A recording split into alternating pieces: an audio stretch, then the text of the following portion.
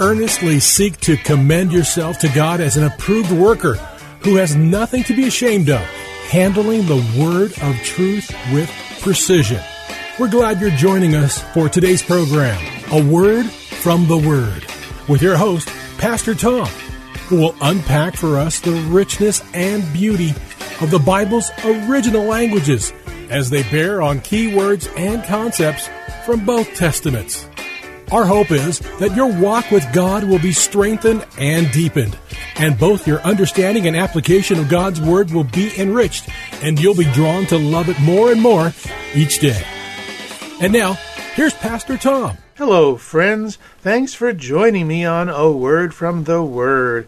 Today's part 8 in our series, The Acts of the Resurrection Life. And if you missed any parts, the podcasts are freely accessible at faithtalk1360.com.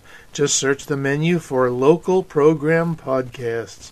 So, friends, in our thematic journey through Acts, we're tracing the lives of the apostles and disciples of Jesus and the resurrection power they manifest.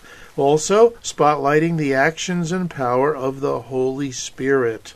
Friends, today's title is Pride and Prejudice. We're up to Acts chapter 10, 1 through 48, and we'll observe the breaking down of Peter's personal prejudices that were religiously driven.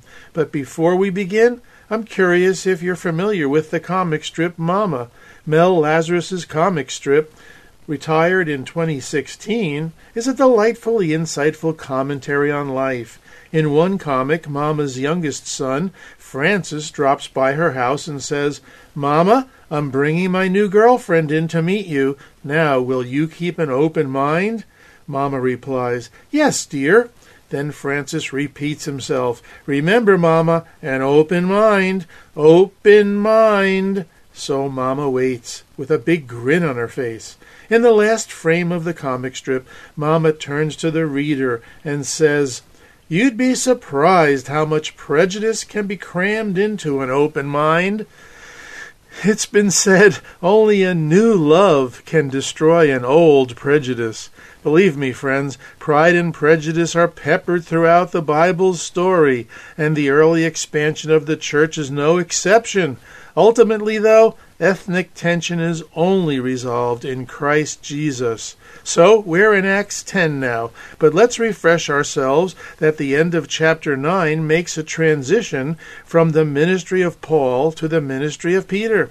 Here Peter travels about the countryside and happens upon a paralytic in the city of Lydda, whom he heals in Jesus' name.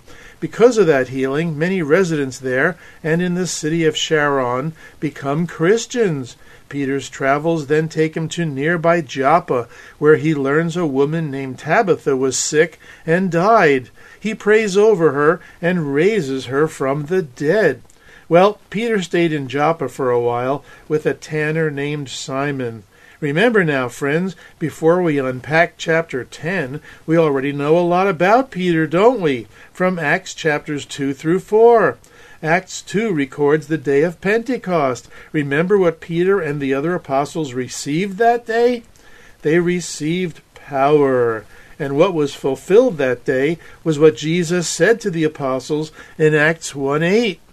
"You shall receive power when the Holy Spirit comes on you, and you shall be my witnesses." Now, friends, on Pentecost, the first demonstration of the Spirit's power was the miraculous ability to speak in languages they had not previously known or learned. Acts 2:4 says, "All of them, the apostles and the disciples, were filled with the Holy Spirit and began to speak in other tongues as the Spirit enabled them." Our English word tongues here is a leftover from prior generations where tongue was used to describe a language. French people often say lingua franca, meaning their native language or French tongue. The Greek word helps here, dialectos, meaning dialect. Acts 2:6 says, "A crowd came together in bewilderment because each one," all of the language groups represented at the Pentecost festival, "heard their own language being spoken." Then in 2:8 we read, "How is it that each of us hears them the disciples, in our own dialect. Here's our Greek word, dialectos. Peter was quite aware that he had received power when the Holy Spirit came upon him, because shortly after, he and John met the crippled beggar at the temple gate. Remember that event, friends? He was begging for money, and Peter looked at him straight in the face and said, "Silver and gold I do not have, but what I have I give to you. In the name of Jesus Christ of Nazareth, walk." The man jumped to his feet and began to walk. Now, because we're so often enthralled by the miracle of healing, we miss another very significant factor. The factor is Peter admitting to the crowd who witnessed this healing and were amazed, explaining, "Men of Israel, why does this surprise you?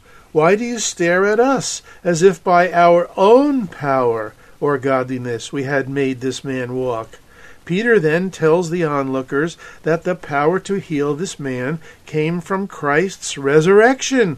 In other words, it was resurrection power they witnessed. So, Peter freely admits that the power he displayed was a divine enablement from the Holy Spirit. This is important to remember, friends, as we transition into Acts 10.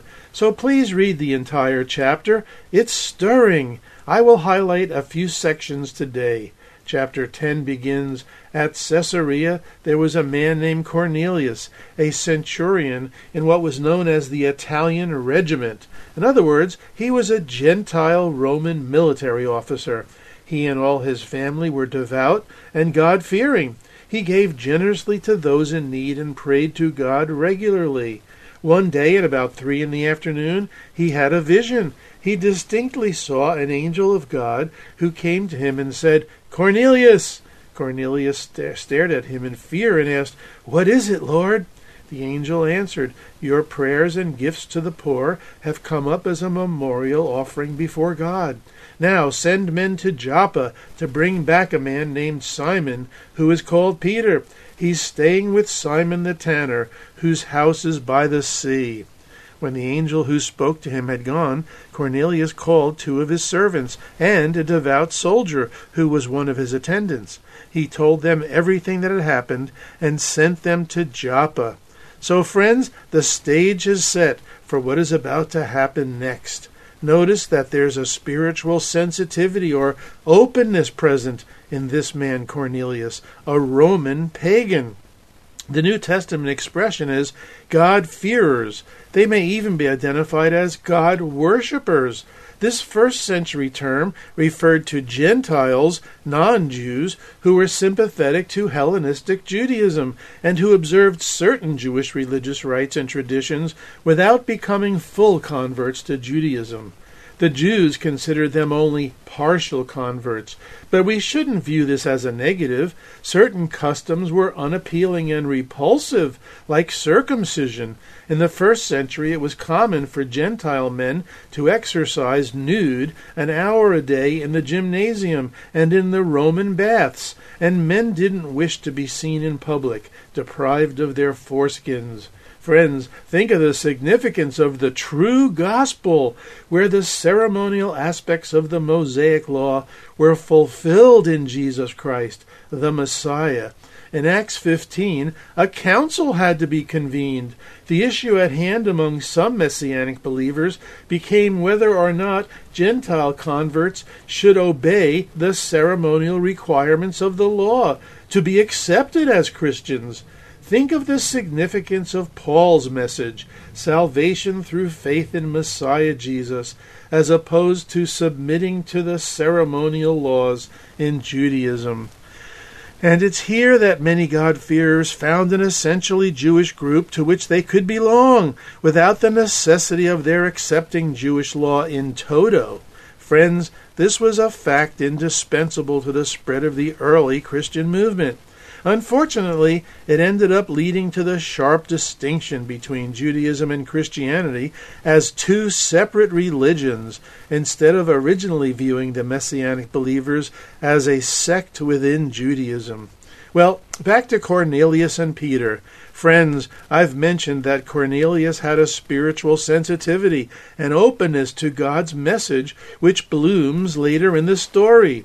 Yet, Peter's religiously driven personal pride and prejudice required a much stronger persuasion from God for him to become a participant in the full conversion of Cornelius. Now, I don't want us to miss another tremendous truth that surfaces in this story. So the first thing I want us to see is that this story unfolds in the context of prayer. The two main characters, Cornelius and Peter, are given additional spiritual light during their times of prayer. In 10:3 we learn Cornelius prayed to God regularly, and the text suggests that during one time of prayer he had the angelic vision. Friends, this is supported by verse 30, when Cornelius himself later relates his story to Peter, that I was in my house praying, and suddenly a man in shining clothes stood before me. And regarding Peter, in verse 9, he's up on the roof praying and fell into a trance, seeing heaven open and a large sheet coming down with all kinds of unclean animals, and a voice saying to him, Peter, kill and eat. But Peter freaked out. That's my paraphrase. He resisted and replied, Surely not, Lord. I have never eaten anything impure or unclean. Well, to make a long story short, God had to do this sheet thing 3 times and finally say to Peter, do not call anything impure that God has made clean. In our modern vernacular, it might be like saying, don't you dare. Well, right after this vision, Peter gets the proverbial knock on the door. Cornelius' troop has arrived, and the Holy Spirit tells Peter in verses 19 and 20, Simon, 3 men are looking for you, so get up and do not hesitate to go with them, for I have sent them. Peter invites these men in as his guests, and the next day he sets out with them to Cornelius' house, where Cornelius was waiting with a bunch of people he had invited to hear Peter's message, his relatives and close friends. I think you know the rest of the story, don't you? Here Peter's pride and prejudice surfaces when he recounts to the group his own vision in verses 27 and 28. You are well aware that it is against our law for a Jew to associate with or visit a Gentile, but God has shown me that I should not call anyone impure or unclean. So when I was sent for, I came without raising any objection. Notice, friends, God is already at work, peeling away Peter's personal religious pride and prejudice. Peter even recounts this in 11, 5-17, when he went to Jerusalem to tell his story. He even adds a new dimension to his revelation. If God gave them, the Gentiles, the same gift he gave us, receiving the Holy Spirit, who believed in the Lord Messiah Jesus, who was I to think that I could stand in God's way? Are you connecting the dots here, friends? Are you realizing that cultural and religious prejudice actually stand in God's way?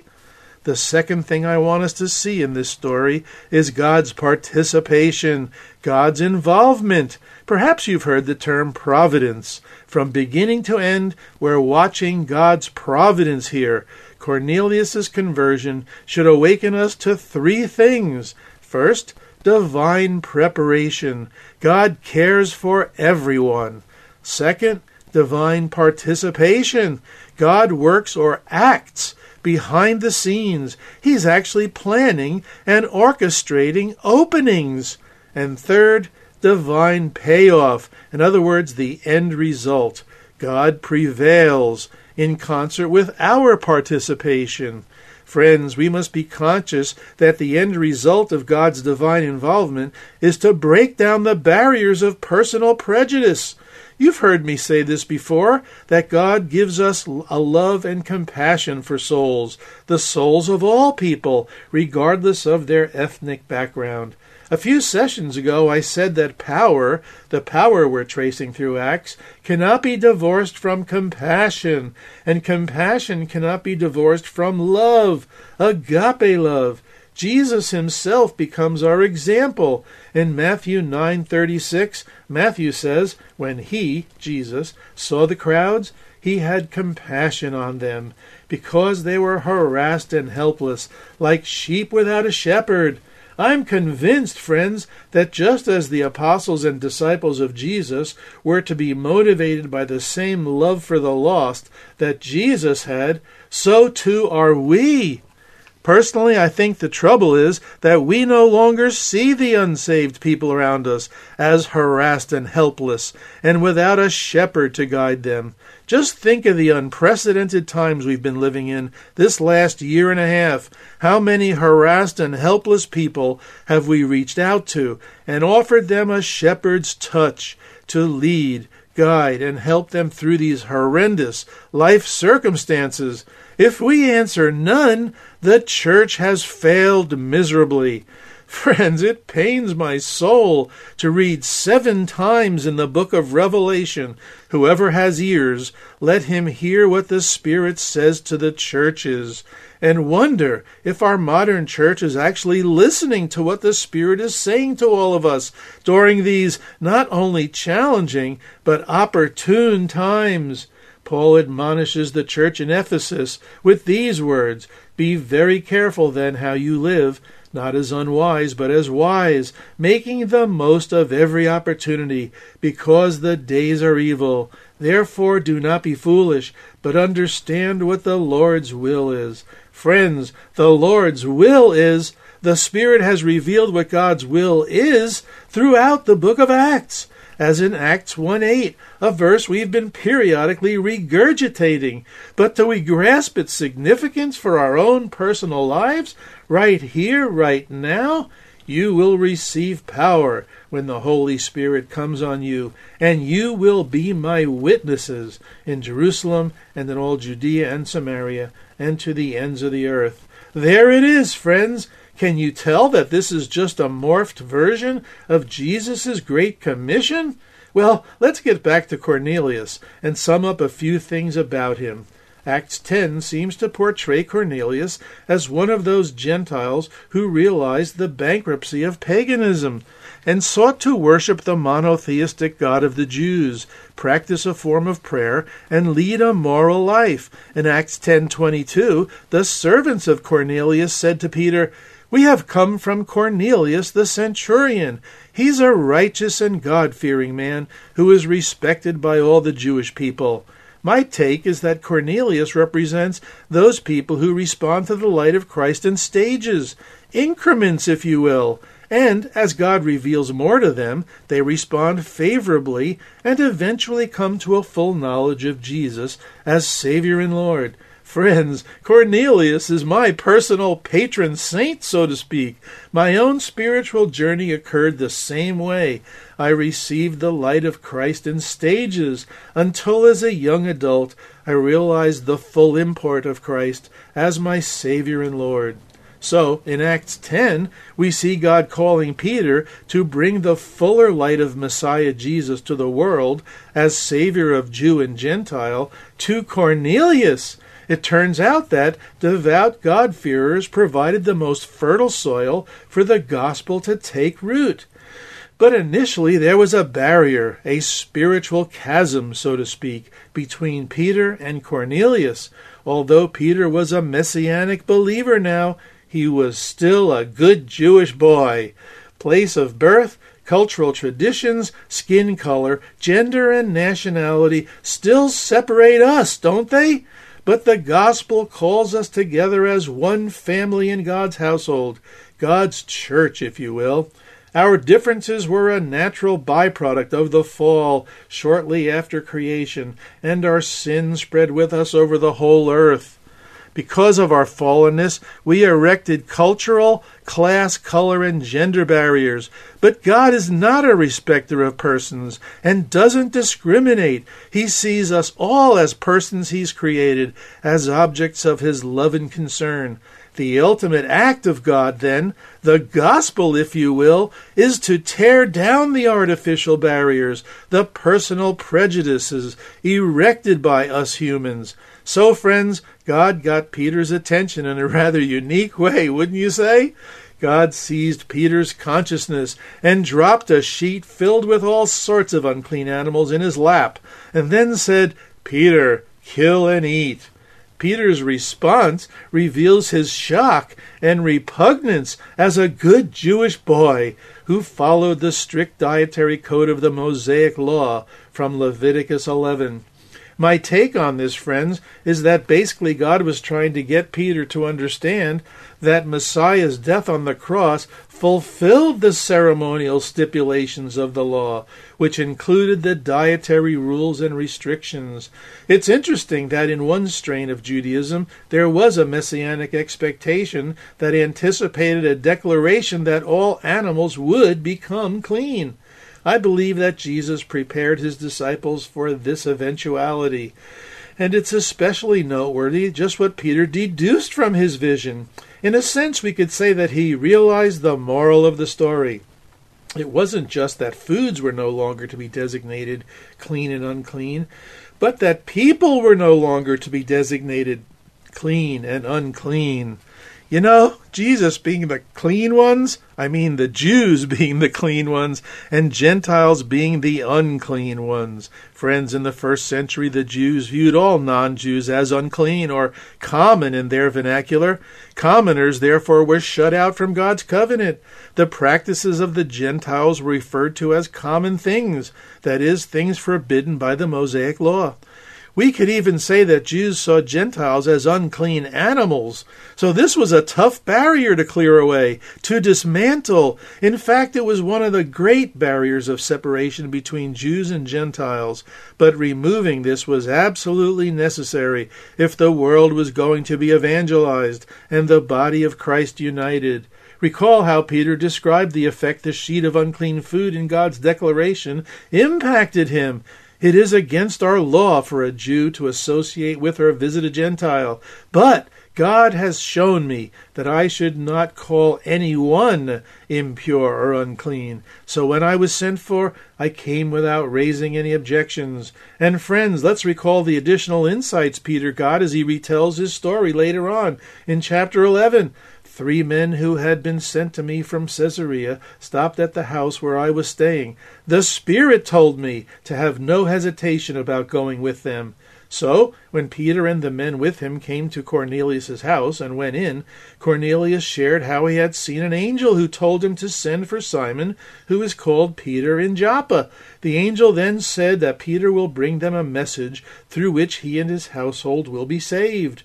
In 11:15, Peter says, "As I began to speak, the Holy Spirit came on them, as he had come on us at the beginning," referring to Pentecost.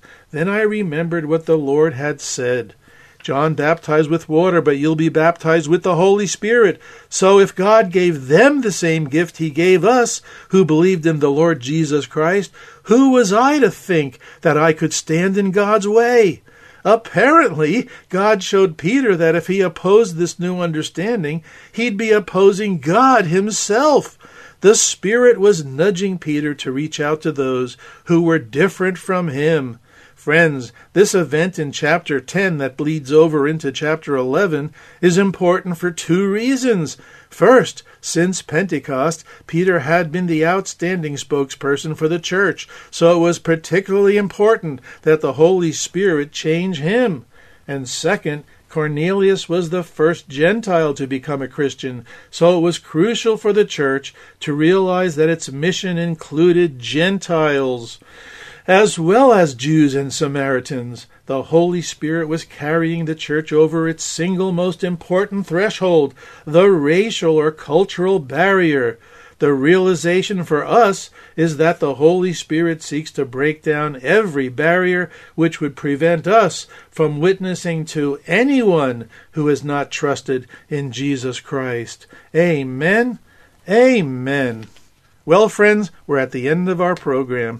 Our broadcast will close with an email where you may write me.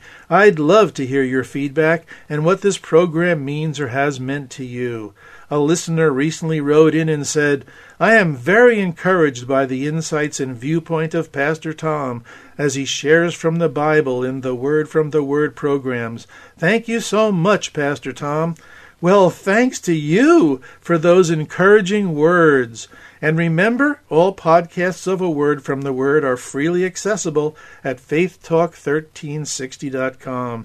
And if a word from the Word blesses you, please join the support team. People like you keep this listener-supported program on the air. Just ask me for the details. Thanks for listening today, friends. And remember, Jesus loves you. I'm Pastor Tom with a word from the Word. Friends, if you would like to let Pastor Tom know what this program has meant to you, email him at awordfromtheword@minister.com. That's awordfromtheword@minister.com.